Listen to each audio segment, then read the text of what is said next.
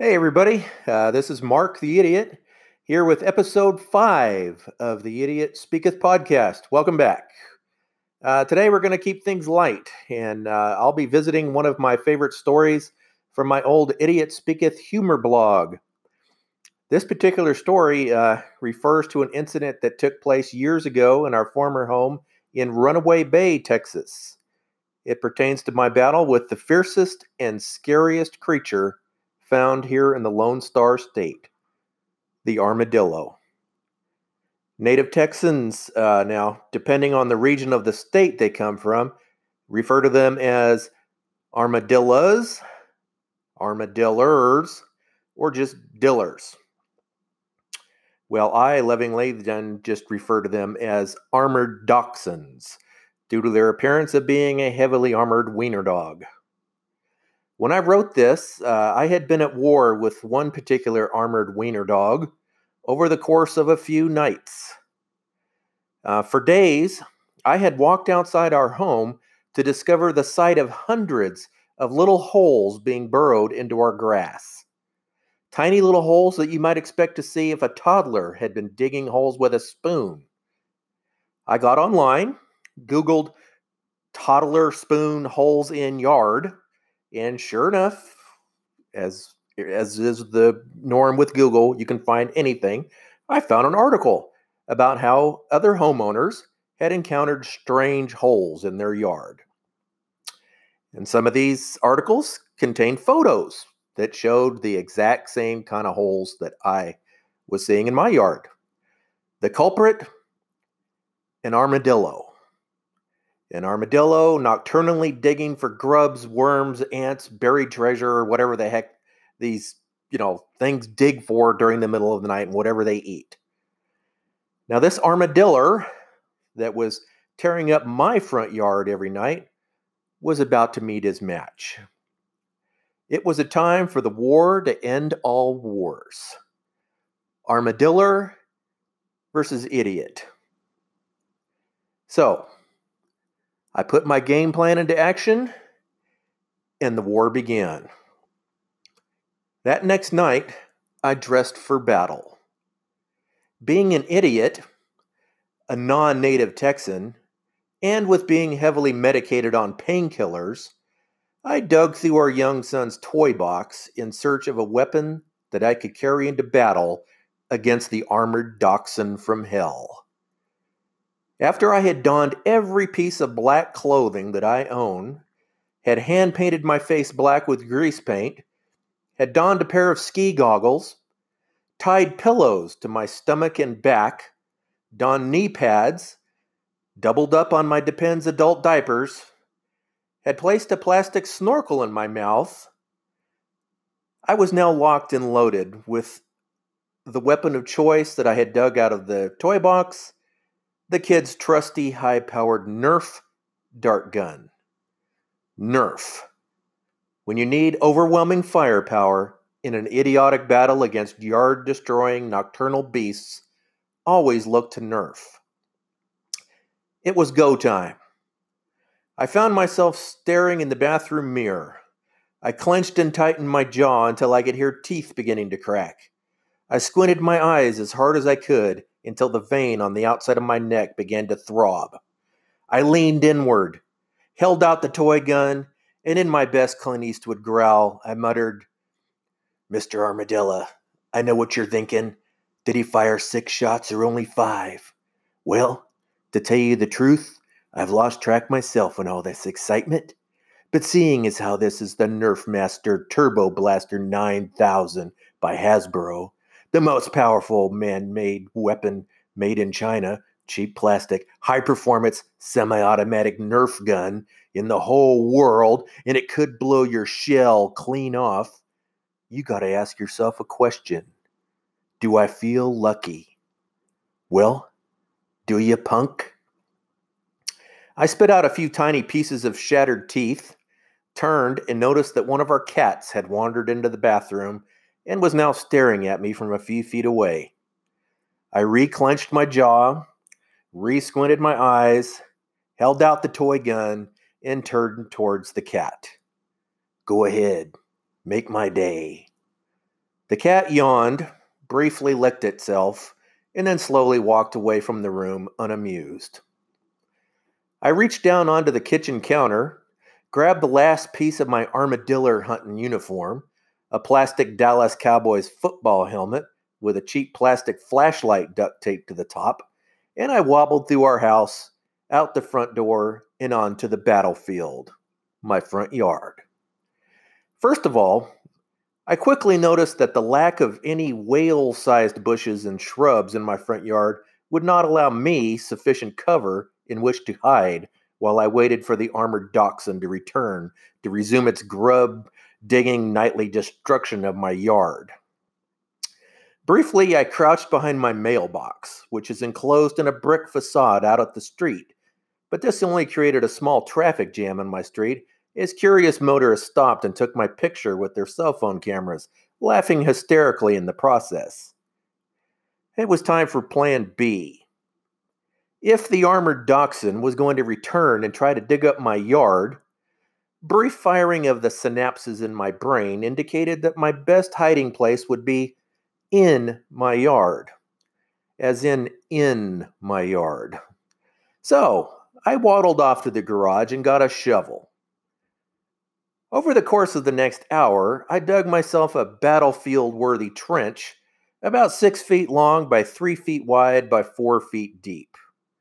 The resulting dirt pile that I created, piled 6 feet high next to the trench, would block my view if the armored dachshund chose to attack from the southwest, but otherwise, I now had a clear shot to attack any other quadrant of my yard with my high-powered Nerf dart gun. My yard was now a certified kill zone. Kids, don't try this at home.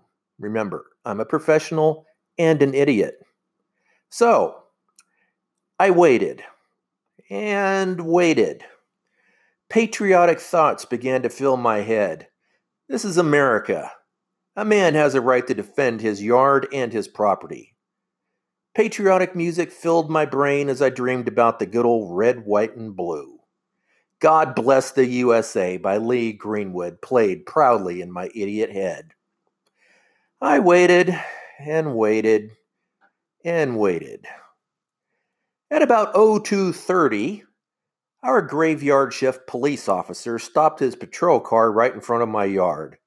He reached out, clicked on the spotlight attached to his car, scanned the yard with his light, fixated on the dirt pile, the trench, and then shined the light directly into my goggled eyes peering out from my Dallas Cowboys helmet, and then yelled, "Armadillo, huh?" I nodded in the affirmative and proudly held out the Nerf Master Turbo Blaster 9000 by Hasbro. He clicked off the spotlight, laughed, yelled out, "Get her done!" and then drove away. I smirked. You bet I was going to get her done. And then I waited and waited. Then, just as I was about to doze off, when Mickey Mouse's big hand was on the 4 and his little hand was on the 6 on my watch, I began to hear rustling in the grass about 30 to 40 yards from my position. This was it. It was about to get real. The man that would dig up 400 cubic feet of his lawn in order to stop a creature from clawing a 4-inch wide hole in that same yard was locked, loaded, and ready to kick some armadillo butt. I'm thinking Dwayne Johnson or Chris Hemsworth should play me in the movie version, don't you think? So I clicked off my flashlight. My attack would come sniper style from the cloak of darkness. Before the armored dachshund would get his first grub of the night, I was about to ensure that it would soon meet a painful encounter with a flurry of colorful, pink, spongy Nerf darts. Go big or go home. I fell to the edge of the trench, held out the gun, and began to scan the yard, squinting through the ski goggles in an effort to catch a glimpse of the elusive creature. A slow scan of the visible part of my yard revealed no signs of the grub-digging dachshund of death. And then, there it was. I squinted and could barely make out the shadowy shape of a small creature waddling out from behind our parked Toyota Highlander. My heart began to race. Sweat poured down my forehead and then trickled down the front of my ski goggles. I targeted the shadow with the Nerf gun and followed its movements as it waddled into my yard about 30 feet from my location. I slowly moved my finger onto the plastic trigger. The tension was palpable. I'll admit, there might have been a tiny amount of stress-related urine incontinence, but that's to be expected, right? I tracked my target across the yard. Come to Papa. Come to Papa. That's it. Just a little bit closer. At about 15 feet, the shadowy little armored dachshund of death was now filling the sights of the toy Nerf gun. It was time. I leaped to my feet and yelled out, "Cry havoc and let's slip the dogs of war!" I let loose with a lightning-fast volley of 6 pink, spongy Nerf darts, screaming like a hysterical banshee in the process. The darts hit their target within seconds. Simultaneous screams were heard from myself and the startled creature. And then it was over.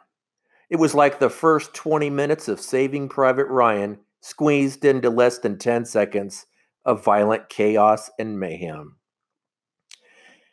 Now, I am typing this from the comfort of the nice Comfort Suites Hotel in the adjacent town. I did check into this hotel with the wife and kid after the battle. I'm in one room while the wife and kid are in a room on the floor above me. Now, my smart wife says it will take 2 to 3 days before the skunk odor will fully vacate our home, possibly 10 to 14 days before the odor has left my own body. And at that point, she might let me within 30 feet of her and the kid. Yep. Story was, it wasn't an armadillo that I had attacked that night. It was a soon-to-be pissed-off innocent skunk. And here I was now, miles away, stinking up a hotel room, knowing full well that the armored dachshund from hell was probably further destroying my yard at that very moment.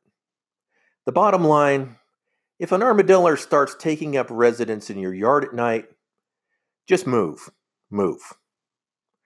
There is an appendix to the story. We flash forward to 2010. I am in Bolivia on a 2-week South American trip with a firefighting charity called Global Mission Readiness, a charity started by my cousin Whitney's husband, Don, who was a fire captain in the Portland, Oregon area at the time. Don and I were eating lunch at an outdoor restaurant with our hosts in Santa Cruz, Bolivia, and we were indulging in many of the local delicacies. Our translator rattles off the name of one of the dishes that had been ordered for us in Spanish, and we ask what that particular dish is.